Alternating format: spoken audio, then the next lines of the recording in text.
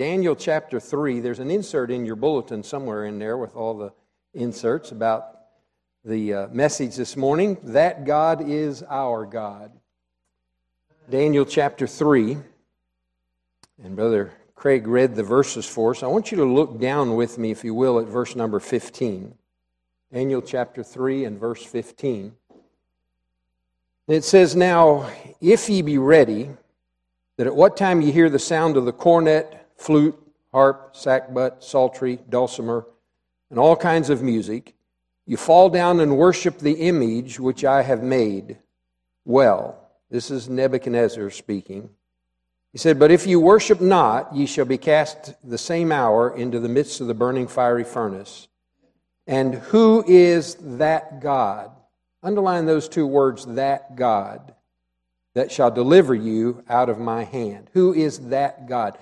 You know, sometimes we have situations where people, they think about somebody that maybe they don't like so well, they don't care about, and they won't mention their name, but they'll say, you know, that man or that woman. And that's kind of like Nebuchadnezzar. Who is that God that shall deliver you out of my hand? And then look at verse 16. Shadrach, Meshach, and Abednego answered and said to the king, "O Nebuchadnezzar, we are not careful to answer thee in this matter. If so be," underline these next two words, "our God, whom we serve, is able to deliver us from the burning fiery furnace." That God, in verse 15, is our God in verse number 17. That God is our God.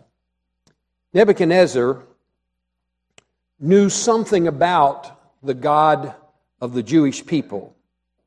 Back in chapter 2, if you remember, he had a dream that he couldn't remember. And he said to the wise men, he said, "Hey, I've had this dream and I can't remember what the dream was. And I want you to tell me what the dream was and tell me what it means." And they all looked at him and they said, "Well, if you'll tell us what the dream was, then maybe we can tell you what the dream means." And of course, Nebuchadnezzar, he said, "No, you got to tell me the dream because I forgot it. So if you tell me the dream, then tell me what it means." And he said, "If you don't," they said to him, "we can't do it." And he said, "Okay, I'm going to cut you in pieces and make your house a dunghill."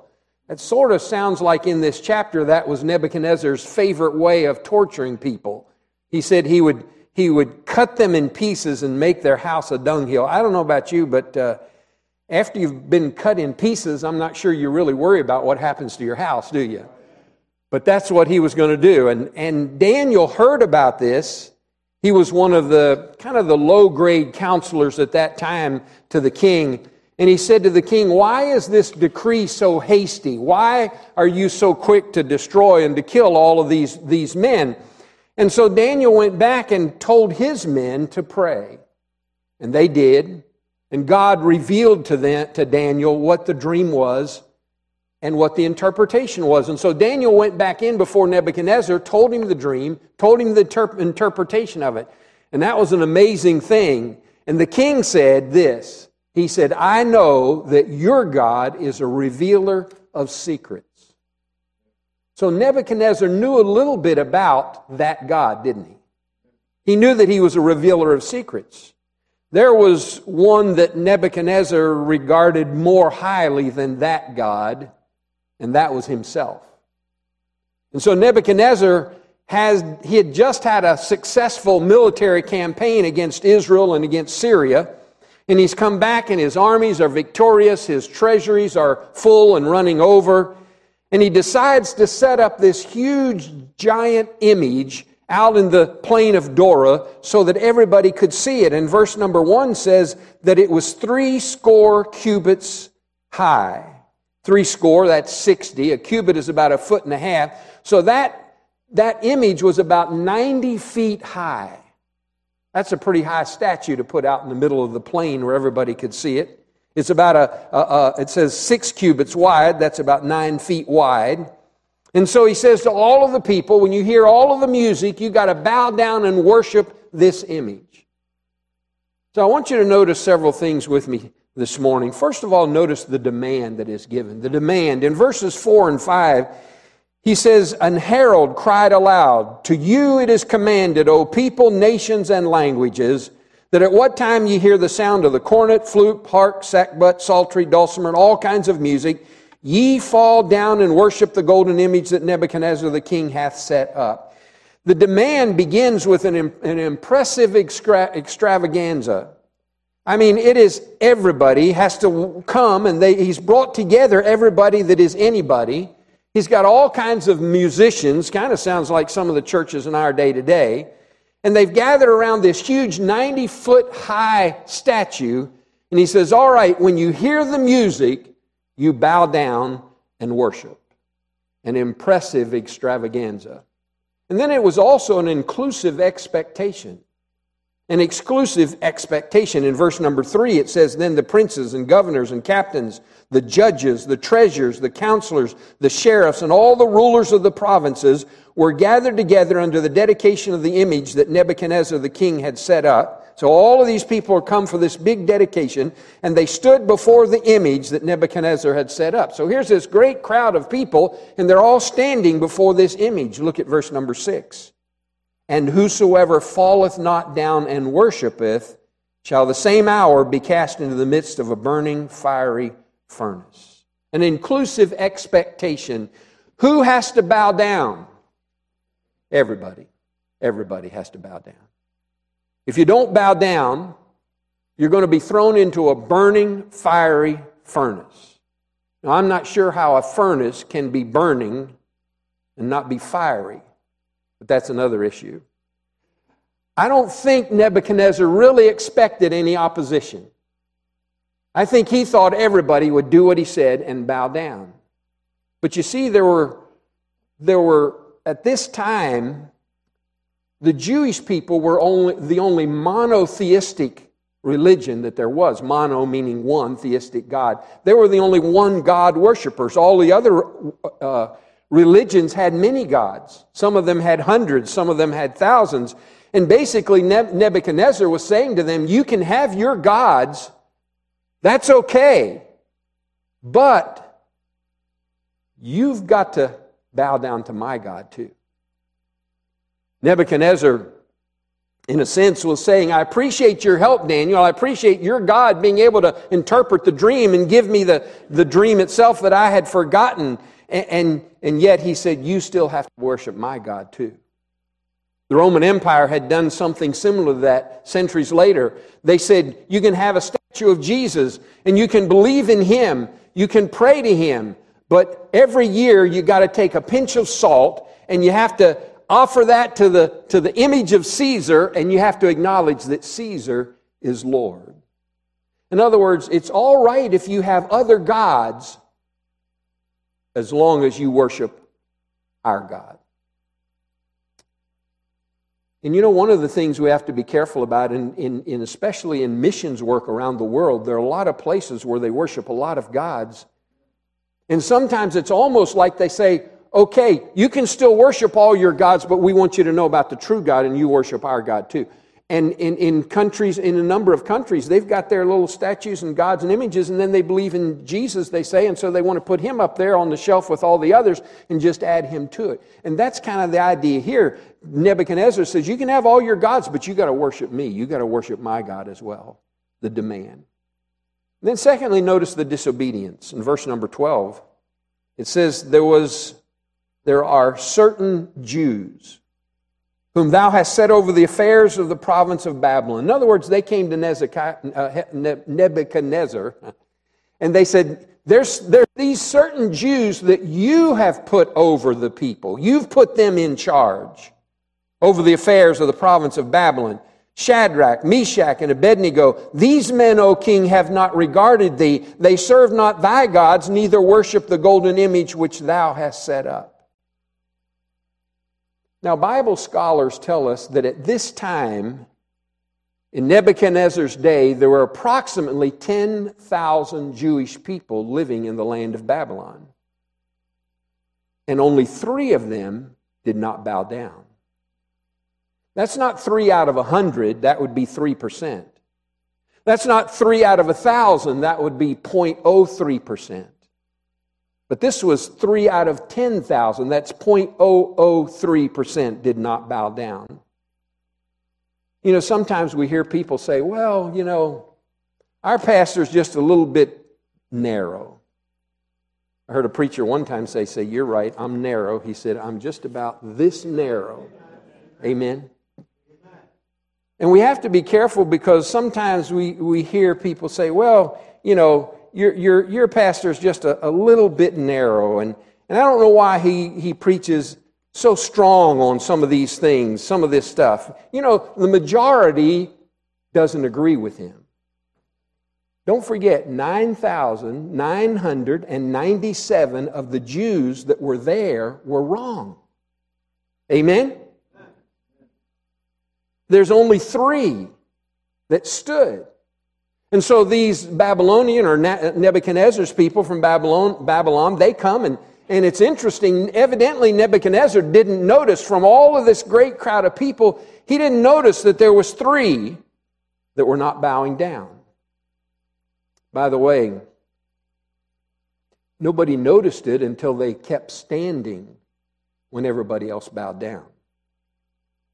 We sometimes get criticism for using the King James Bible. And some people say, well, you know, why don't you change? And I just want to say this. How come they didn't ask us that 43 years ago when we started our church? You see, what happened is we kept standing while everybody else was bowing down. These three Hebrews had not done anything different. They just kept on standing. But what really bothered these Chaldeans here was that these 3 were not going along with what they wanted. These 3 were not doing what they insisted upon. And that's what drives this world crazy. It's when you and I stand when everybody else is bowing. You see, a couple of years ago, back in 2020 and even in 2021, you could come to church, except during COVID. You can sing your songs, you can pray your prayers, as long as you still bow down to us. That's why Hillary Clinton, in her thankfully unsuccessful bid for presidency, said this. She said, when it comes to abortion, religious beliefs will have to change. No, we're not going to change, amen? We still believe abortion is murder. That's why Pete Buttigieg, when he ran for president, said those churches that will not hire homosexuals will not be given tax-exempt status. I'm glad he wasn't elected our president, amen? They don't care what our Bible says. They don't care what your beliefs are. They don't care what your religious convictions are. As far as the world is concerned, we must bow down to their image. The disobedience. And then I want you to notice the defiance in verse 13. It says, then Nebuchadnezzar, in his rage and fury. Let me ask you a question. Have you seen any rage and fury in those that don't like it when we don't bow down to their image? In his rage and fury, commanded to bring Shadrach, Meshach, and Abednego. Then they brought these men before the king. Now, when we talk about the defiance, the 3 Hebrew children were not defiant. They just stood. When everybody else bowed down, they stood. They didn't wave any banners. They didn't paint anything out in the middle of the streets. They didn't kneel during the national anthem. No, it was the king that was defiant. Amen. And what we've seen go on in our world the last few years, it's the world that has been defiant, isn't it? When we take a stand for the Lord. Notice his defiance was prideful. Look at verse 14 and 15. Nebuchadnezzar spake and said unto them, is it true, O Shadrach and Meshach and Abednego, do not ye serve my gods, nor worship the golden image which I have set up? Now, if ye be ready, in other words, if you're willing to bow down, that at what time ye hear the sound of the cornet, flute, harp, sackbut, psaltery, dulcimer, and all kinds of music, ye fall down and worship the image which I have made, well. But if ye worship not, ye shall be cast in the same hour into the midst of a burning fiery furnace. And who is that God that shall deliver you out of my hands? His defiance was prideful. He said, you have to bow. I've put up this giant 90-foot image, and when the music sounds, you have to bow. His defiance was prideful. And then also notice his defiance was problematic. It was problematic. In the end of verse 15, he said to them, if ye worship not, ye shall be cast the same hour into the midst of the burning fiery furnace. And who is that God that shall deliver you out of my hand? His defiance, who's that God? Who's going to deliver you out of my hands? I'm greater than any God. And notice then also the declaration in verse 17. The three Hebrew children said to Nebuchadnezzar, if it be so, our God, whom we serve, is able to deliver us from the burning fiery furnace. And he will. He's able. Our God is able. The declaration that is given is a declaration of faith. They believe that their God was able. How many of you believe our God is able? Amen? He's able to deliver us. He's able to take care of whatever we face. And they said the same thing. Our God is able. They had faith in their God. It was also a declaration of fortitude. In verse number 18, they went on and said, but if not, be it known to thee, O king, that we will not serve thy gods, nor worship the golden image which thou hast set up. It was problematic because Nebuchadnezzar now makes it a contest between him, Nebuchadnezzar, and God. Who is that God? And they said, that God is our God. I mentioned this in Sunday school, and I want to say just a word about it once again. We today sometimes get the idea that we pray about something, maybe it's a big need, maybe it's a crisis, and we pray, and God doesn't answer our prayer, or He doesn't do it exactly like we thought. And oftentimes we begin to question God. Does God love me? Is there really a God? Does He really care? Does He really hear our prayers? That's not what these three Hebrew men did. They said, our God's able. We believe we have no doubt He can take care of us. But if He chooses not to, He's still God. Amen? He's still good. He's still in charge. See, just because God doesn't do it the way we think, or just because, and God's not a puppet that we pull the strings for, amen? He's God. He's sovereign. And so they said, if not, if God doesn't do it the way we thought, God is still right, amen? Amen. I prayed it wouldn't snow this morning. I didn't get my prayer answered. It's okay with me. God is God. I'm not, amen? And He has a purpose, and He knows what He's doing, and I'm thankful for that. And that's nothing compared to a fiery furnace that they were about to go into. But they said, if not, our God's able to deliver us, but if He chooses not, if my loved one I'm praying for does die, or if God doesn't heal my child, or God doesn't heal my husband, or God doesn't supply that job, He's still God. Amen. I'm still going to stand. I'm still going to follow Him. Declaration of fortitude. I like the stories in the Bible that give the victory that God's people have. I love them. I like the story of David killing Goliath. Amen? I like Daniel in the lion's den. I like the sun standing still for Joshua winning the victory. I love 185,000 Syrians waking up dead. And that's what it says in the Bible. It says when they woke up in the morning, they were all dead corpses. It's bad to wake up dead, isn't it? I don't want that to happen. But if not, I love Hebrews chapter 11. It says in verse 33, who through faith subdued kingdoms, wrought righteousness, obtained promises, stopped the mouths of lions, quenched the violence of fires, escaped the edge of the sword, out of weakness were made strong, waxed valiant in fight, turned to flight the armies of the aliens. Women received their dead raised to life again. And then it has two words in there. It says, and others. And others were tortured, not accepting deliverance, that they might obtain a better resurrection. And again it says, and others in verse 36. And others had trial of cruel mockings and scourgings, yea, moreover of bonds and imprisonment. They were stoned, they were sawn asunder, they were tempted, they were slain with the sword. They wandered about in sheepskins and goatskins, but being destitute, afflicted, tormented, of whom the world was not worthy. They wandered in deserts and in mountains and in dens and caves of the earth. And these all, having obtained a good report, through faith received not the promise. You see, it wasn't that they had failed God. It wasn't that they had sin in their life, but for some reason God chose that some of them didn't get the victory.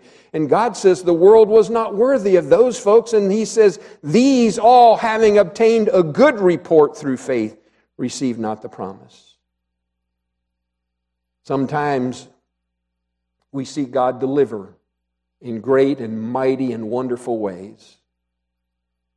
Sometimes we see Him take us away from the fire, but sometimes He takes us through the fire. But God's always good, and God's always right. And we are to always stand up for our God. You see, they said, King Nebuchadnezzar, you know a little bit about our God, but you don't know our God. You don't know our God. You know that He can interpret a dream, but you're about to see that He can do a whole lot more than that. Our God is the God that parted the Red Sea and all the armies of Israel went across on dry land. Our God's the one who then brought the water upon Pharaoh and his armies and drowned them. Our God sustained 1,200,000 Jews, adults, for 40 years across the wilderness, fed them, cared for them. Our God made the sun stand still in the valley of Elah. Our God spoke the world into existence. You don't really know our God, King Nebuchadnezzar. That God you don't know exists.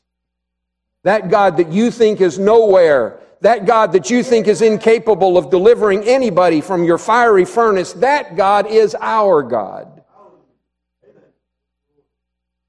And so to our increasingly secular society and to the smug and self-satisfied journalists that look down their noses at anyone who dares to believe the Bible is the inspired, infallible Word of God, I say to those delusional people that God is our God. And then I want you to notice the deliverance. Look at verse 19. Then was Nebuchadnezzar full of fury. Boy, these folks can get fired up, can't they? And we don't bow down to their gods. He's full of fury, and the form of his visage was changed against Shadrach, Meshach, and Abednego. Remember, after Daniel interpreted the dream, they had favor, and he lifted them up to positions of leadership. Now, his visage, his attitude, his spirit is changed against them.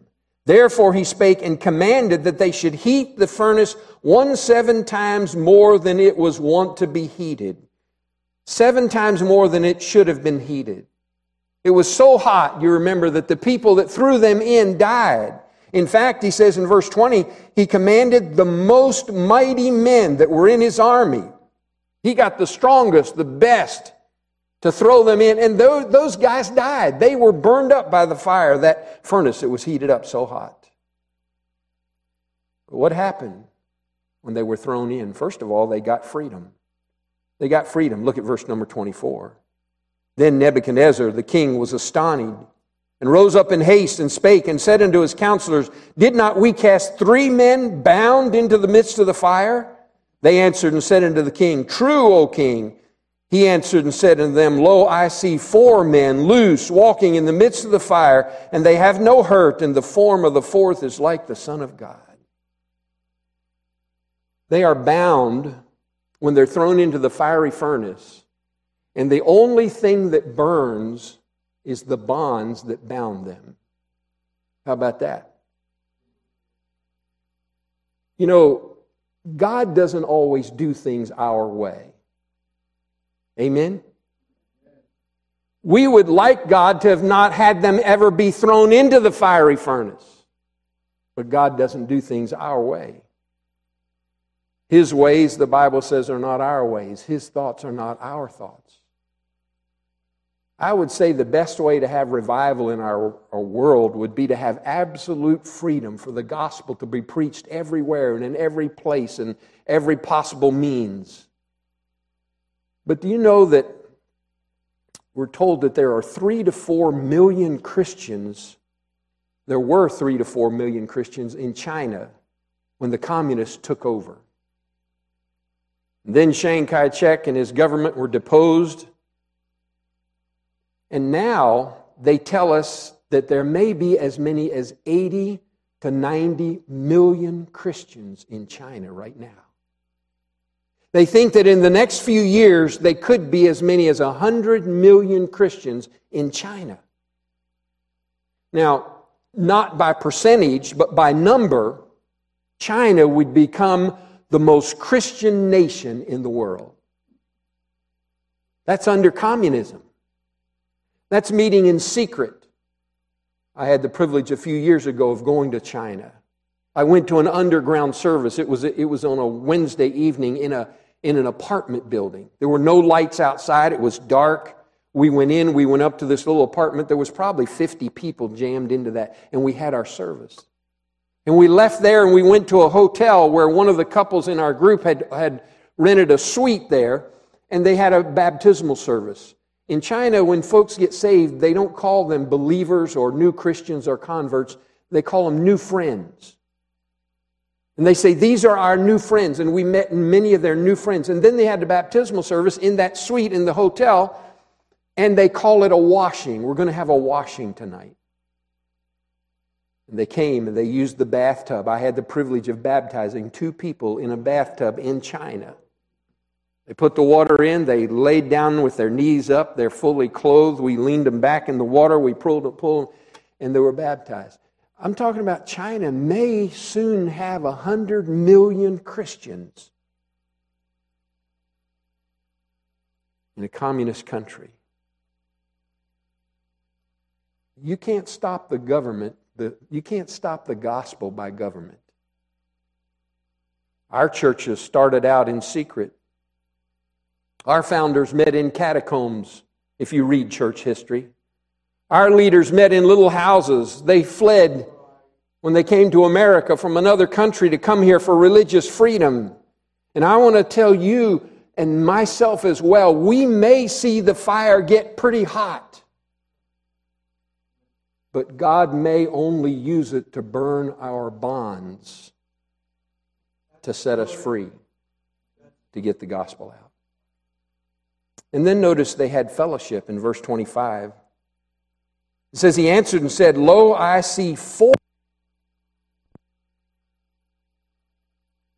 And they have no hurt, and the form of the 4th is like the Son of God. What an amazing thing. These 3 men are bound and thrown into the fiery furnace, and now they're not bound, they're walking about, and there's a 4th one there. Their coats didn't burn, their hats didn't burn, their garments didn't burn, the bonds burned, but now they're free in the fire, and Jesus is with them. Can I remind you that Jesus is always with us? We read the verses in Sunday school in Hebrews. He said, I will never leave thee nor forsake thee. He's with us all the time, but I believe we appreciate His presence a whole lot more when we're in the middle of the fire, don't we? And He's with us. And then notice also they're given favor in verses 28 and 29. Then Nebuchadnezzar spake and said, Blessed be the God of Shadrach, Meshach, and Abednego, who hath sent his angel and delivered his servants that trusted in him, and have changed the king's word, and yielded their bodies, that they might not serve nor worship any god except their own God. Therefore I make a decree that every people, nation, and language which speak anything amiss against the God of Shadrach, Meshach, and Abednego shall be cut in pieces, and here it is again, their houses shall be made a dunghill, because there's no other God that can deliver after this sort. They're given favor. Their God's the true God. Anybody who says anything bad about their God, he's going to be destroyed. And then notice also in verse 30, they got promoted. Then the king promoted Shadrach, Meshach, and Abednego in the province of Babylon. You see, we really don't need to focus on all that's going on in our society around us. We just need to get our focus on our God. That God is our God. They're very disdainful. They say, "Who is that God?" But our message is that God is our God. Would you say that with me? That God is our God. Who is that God who will stop the LGBTQ people from shutting the churches of Jesus Christ down? Who is that God that'll try, or that will help us so that we can reach people when they try to shut down the churches around us? Who is that God who's going to keep us safe when the fires rage around us? Who is that God who will provide for our needs? Who is that God who will protect us? Who is that God who is more powerful than the king? Who is that God that is present with you and me in our trial? I'll tell you who that God is. That God is our God. Amen. Our society knows a little bit about God, but they don't know God. They don't know how He comforts us in our hours of deepest despair. They don't know how He never leaves us nor forsakes us. They don't know how His Word encourages us in those daily quiet times with Him. They don't know the absolute limitless power that our God possesses, the authority that is His sovereign control over all the events of the universe. The Bible says He was before all things, speaking about the Lord Jesus Christ, and by Him all things consist. That word consist means holds together. He holds all things together. Scientists kind of amuse us sometimes. We've been amused through the COVID cycle with following the science, haven't we? Don't give them too much credit, but every once in a while they catch up with the Bible, don't they? They used to think that they could number the stars, and one scientist years ago said, well, there are 770 stars. And then after a while, another one came along and he said, there's 1,004 stars. But the Bible says you can't number the stars. And then they invented the telescope. And they said, oops. They used to say the world was flat. They told Columbus, don't go too far, you'll fall off the edge. But the Bible says it is He that sitteth on the circle of the earth. And after a while, they caught up with the Word of God, didn't they? They used to think that the earth had to rest on something. The concept of something hanging on gravitational force in space was foreign to them. Some thought the earth had to rest on something. One group thought that the earth rested on a giant turtle. Dr. Harry James was talking one night, and a lady said, Dr. James, you think the earth hung in space, but the earth rests on the back of a giant turtle. He thought he'd kind of let her down gently, and so he said, and what does that turtle rest on? And she said, another bigger turtle. And he said, what does that other bigger turtle rest on? And she said, another bigger turtle. And he said, well, what does that turtle rest on? And she very smugly said, it's no use, Dr. James, it's turtles all the way down, she said. Down to what? The Bible says He hangeth the earth upon nothing. Scientists recently discovered that there's not just neutron and proton and electron in the atmosphere. They discovered, I think it's called the Higgs boson particle. And they said it holds everything together. And the scientists call it the God particle. Amen. That's right. Give them a little chance, and once in a while they catch up with the Bible, don't they? It is our God who stooped down and took the dust of the earth and formed man in His own image. It is our God that holds everything together. That God is our God. That God that got Peter and James out of jail and had them preaching at the same spot the next day, that God is our God. That God that guided the sling from the little shepherd boy to put the stone on the exact unprotected spot in the Philistine giant's armor and killed Goliath. That God is our God. That God who used 300 unarmed, untrained Israelites to defeat 135,000 Midianites. That God is our God. That God that killed 185,000 Syrians when they were asleep. That God is our God. That God who took Daniel and protected him overnight in the den of hungry lions. Lions that were so hungry when they threw those people that tried to put Daniel in there, when they threw them in the next day, they were snapped up and eaten before they ever hit the ground. And by the way, that God's still able to take care of the rats that nibble at you and me, the bureaucrats of our day, just as he was the bureaucrats in Daniel's day. That God is our God. John G. Patton went to the New Hebrides Islands in November of 1858.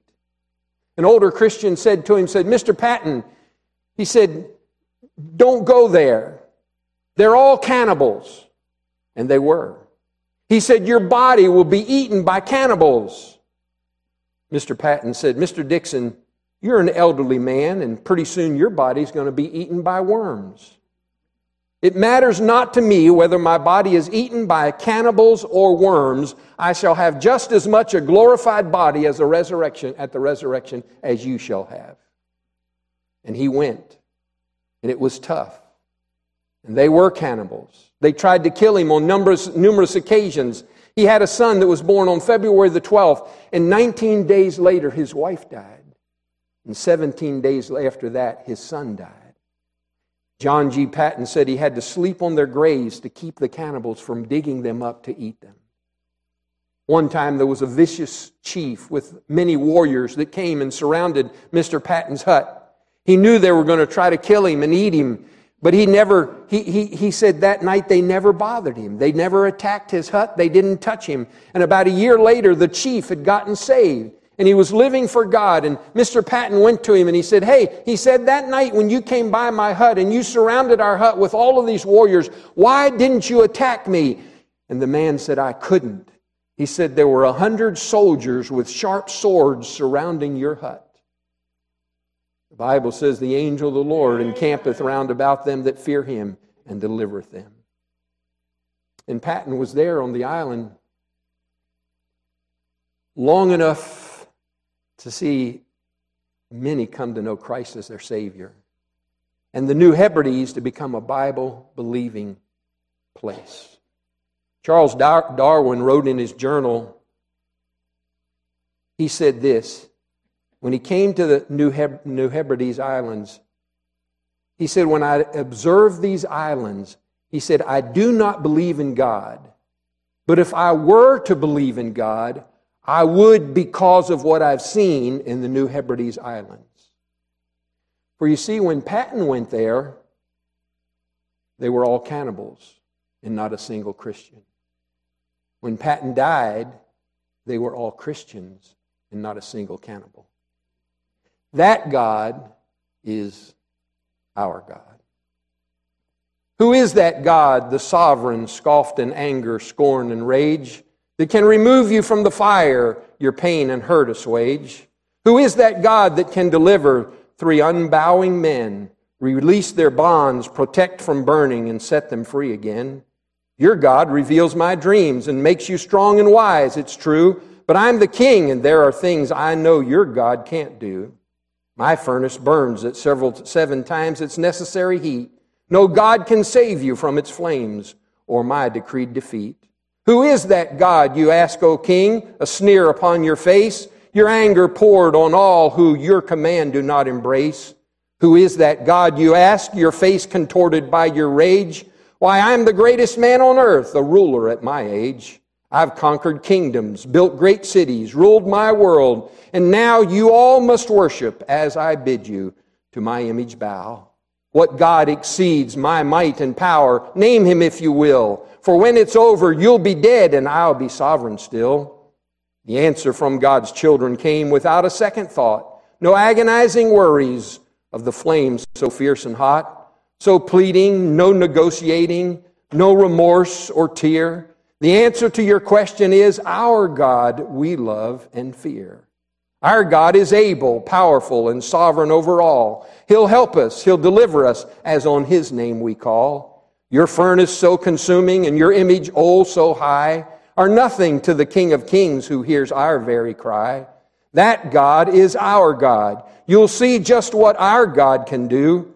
He'll help us. He'll deliver us. He'll always see us through. That God is our God, and He is the only God, you see. He promises His children perfect peace and victory. So in the fire 3 Hebrew children, clothed and bound, were thrown. The power of the potentate would soon to all be known. The king in smug self-confidence would sit and watch them burn, and all the earth to him would then in fear and reverence turn. The flame so hot the keepers died while casting in the 3, yet not a hair was singed. They were all safe as they could be. Their clothing unaffected, no alarm and no despond. The only thing that burned on those 3 children was their bond. But wait, the king's advisors had a startling report. They strained to see with whom these unbound men do now consort. There are 4 men, the king declares, who in the furnace trod, and the 4th man, he looks exactly like the Son of God. Their bodies were protected, neither thread nor hair was singed. They never ran, they showed no fear, they never even twinged. The better than deliverance from fury, heat, and flame, the fact that God who rescued them within their presence came. So when the critics mock your faith and freedom try to take, remember they're repeating the vain potentate's mistake.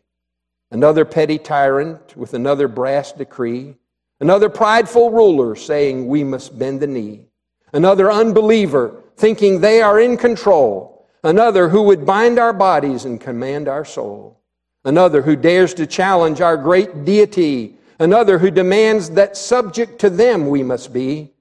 It's just another chance for God's protection to be shown, another opportunity to make His power known, another illustration of deliverance and love bestowed upon His children by our gracious God above. That God is our God. He created and controls the world. He laughs when petty challenges by men at Him are hurled. He sits up in the heaven doing all He does desire and comes to help His children and walk with them through the fire. So let the heathen thunder. Let them threaten to destroy. Let them every power in this world try to employ. But hold this truth fast in your heart as you walk on earth's sod.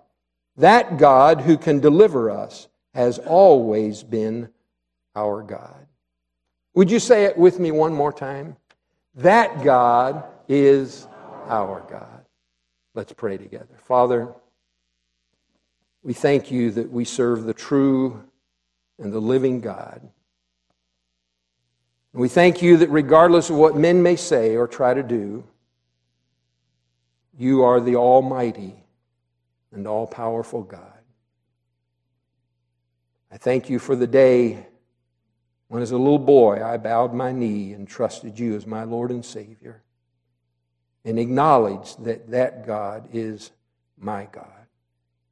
And I pray if there's one person here today that has never trusted in the true and the living God, today they would say, I want that God to be my God. And would You help them to open their heart and life to You? And for those of us who may be struggling through some difficult, maybe even fiery trials, may we remember that there's a 4th one in there, the Son of God. Lord, I pray You'll help us to look to You and trust You, and when all the world around us bows down, may we still stand and trust in our God. For we ask it in Jesus' name. Amen.